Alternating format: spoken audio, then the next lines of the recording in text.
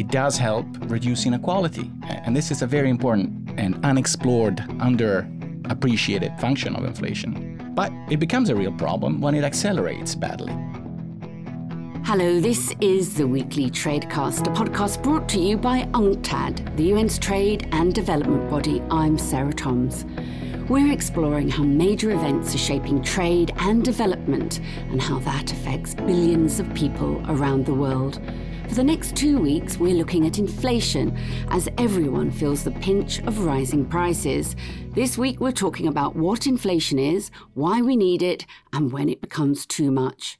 These days, inflation is high as disruptions from the pandemic and the war in Ukraine drive a global cost of living crisis.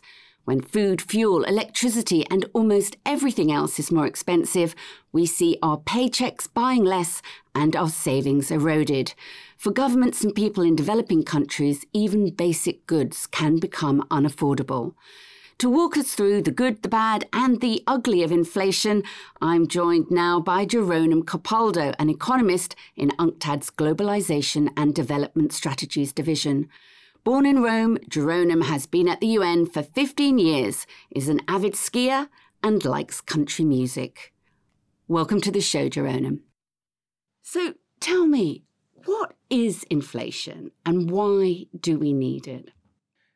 Well, inflation, the dry definition, inflation is the continuous increase of the majority of prices in the economy. It's not a one-off increase, and it's not an increase of just a few goods, but it's when this is a generalized phenomenon. Now, it happens because of one root cause, and that is because there is a competition in every economy. There is a competition for income. The people that are contributing to producing something at some point will want to try and get a larger cut of the final revenue that is generated by selling that product. And so, for example, if you take a car manufacturer, you might find that at one day their energy suppliers are going to ask for higher prices. And when that happens, the owners of the factories face two choices. They can decide to take a cut on their profit to pay for the higher energy price, or they can try and pass that extra cost onto the final price to the consumers who eventually buy the cars. But then the workers are going to face higher prices for energy at home as well, and they're going to try and get a higher salary. And again, this puts the owners of the factory before the choice of passing through the price increase or taking a cut on profits. And so you've got profits and wages and other inputs whose suppliers end up battling with each other to get a leg up. How and when does it go from good to bad to ugly?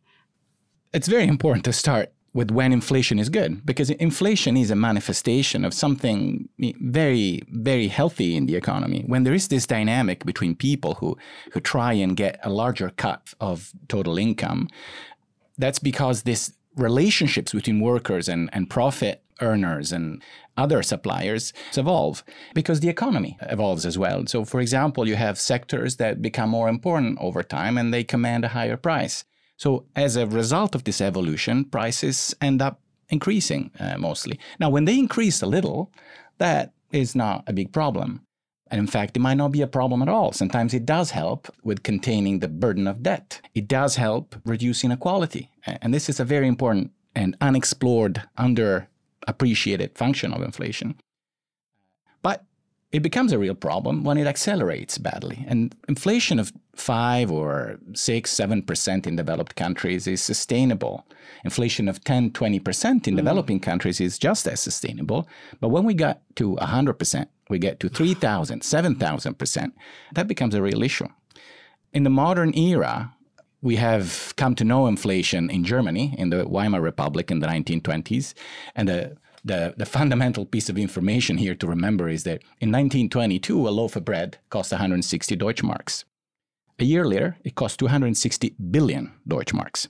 So that clearly brought major disruption in the economy, and it probably had a responsibility in ushering in an era of political chaos. I think the part that is very important to realize is that a major problem that we're facing today is inequality.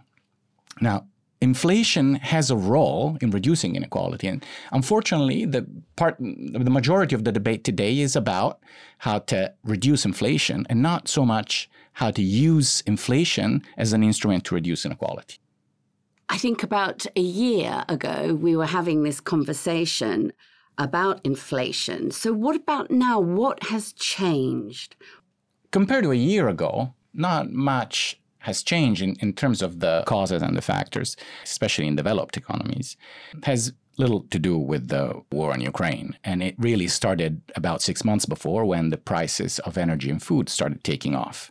They had not grown in the early phase of the pandemic, but then as the global economy started to recover, critical prices started increasing much above their levels of the years prior. These factors have continued to play out, but in the last year, more or less, they have abated very much. Those prices, those trigger factors, food and energy, have slowed. And now we face levels of food and energy prices that are at the level of the end of 2021.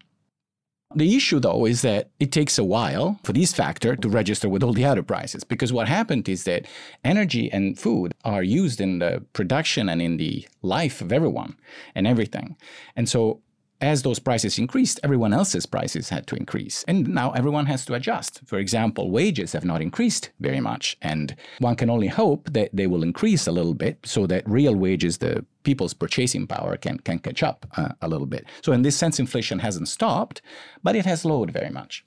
And there is a bit of a statistical smoke there in our faces, because as long as we continue to measure inflation compared to a year ago or a year and a half ago, then of course those rates are very high.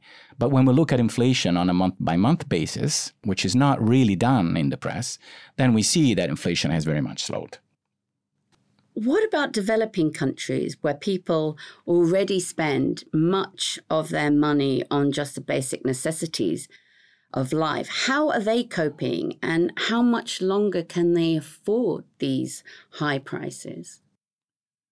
Well, that is a much more serious and problematic issue than the one that developed countries are facing. The logic of inflation is the same for developing and developed countries. When that factor is a strategic one, for example, energy, real estate, or labor, then inflation can be triggered. Now, in developing countries, that factor is very often foreign currency, because foreign currency is scarce and it's very much necessary to acquire not just the commodities that people want to consume, but also the factor of productions that they need to run their economies. And unfortunately, differently from many other commodities, foreign currency is tremendously variable. It fluctuates very quickly in price. So that puts very high pressure and sudden pressure on those economies and their governments. Food prices, although they have come down very much, there's still a big cause for concern, because also the price of some basic foodstuffs like grains and cereals has come down, but there is a whole value chain that's built on those whose prices have kept catching up. And they immediately threaten people's livelihood. So in that case, the concern it has a whole different level of urgency, and it's not just the issue of a social strife that we might observe in other countries. And unfortunately, the problem there is that because inflation is often generated by prices that are out of the control of the policy authorities, because they are largely imported prices, then the room for maneuver that authorities have is very little. What they can do is to adopt stabilization packages that constrain the ability of some people to set certain prices, but that is very often disruptive, and it very often generates sacrifices on the part of some. And very often that has fallen in the past on labor. So there's pain. What we do know is that for developing countries, there's a lot that multilateral system that the community of states can do, and that is to put the brakes on the ability of large multinational corporations who really effectively set energy and food prices, to put the brakes on their abilities to do so unrestrained.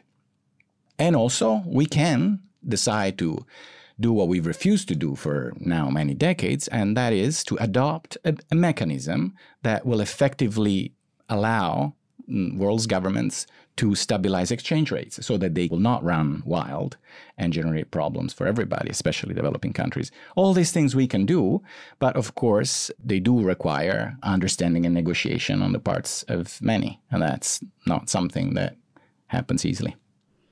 Well, we're going to stop it here for now, Jeronim. For more, join us for part 2 next week when UNCTAD economist Jeronim Capaldo shares more strategies and solutions to keep inflation as a positive force in the economy rather than a damaging one.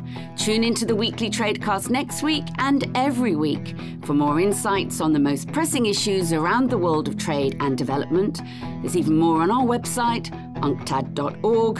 I'm Sarah Thoms in Geneva. Goodbye for now.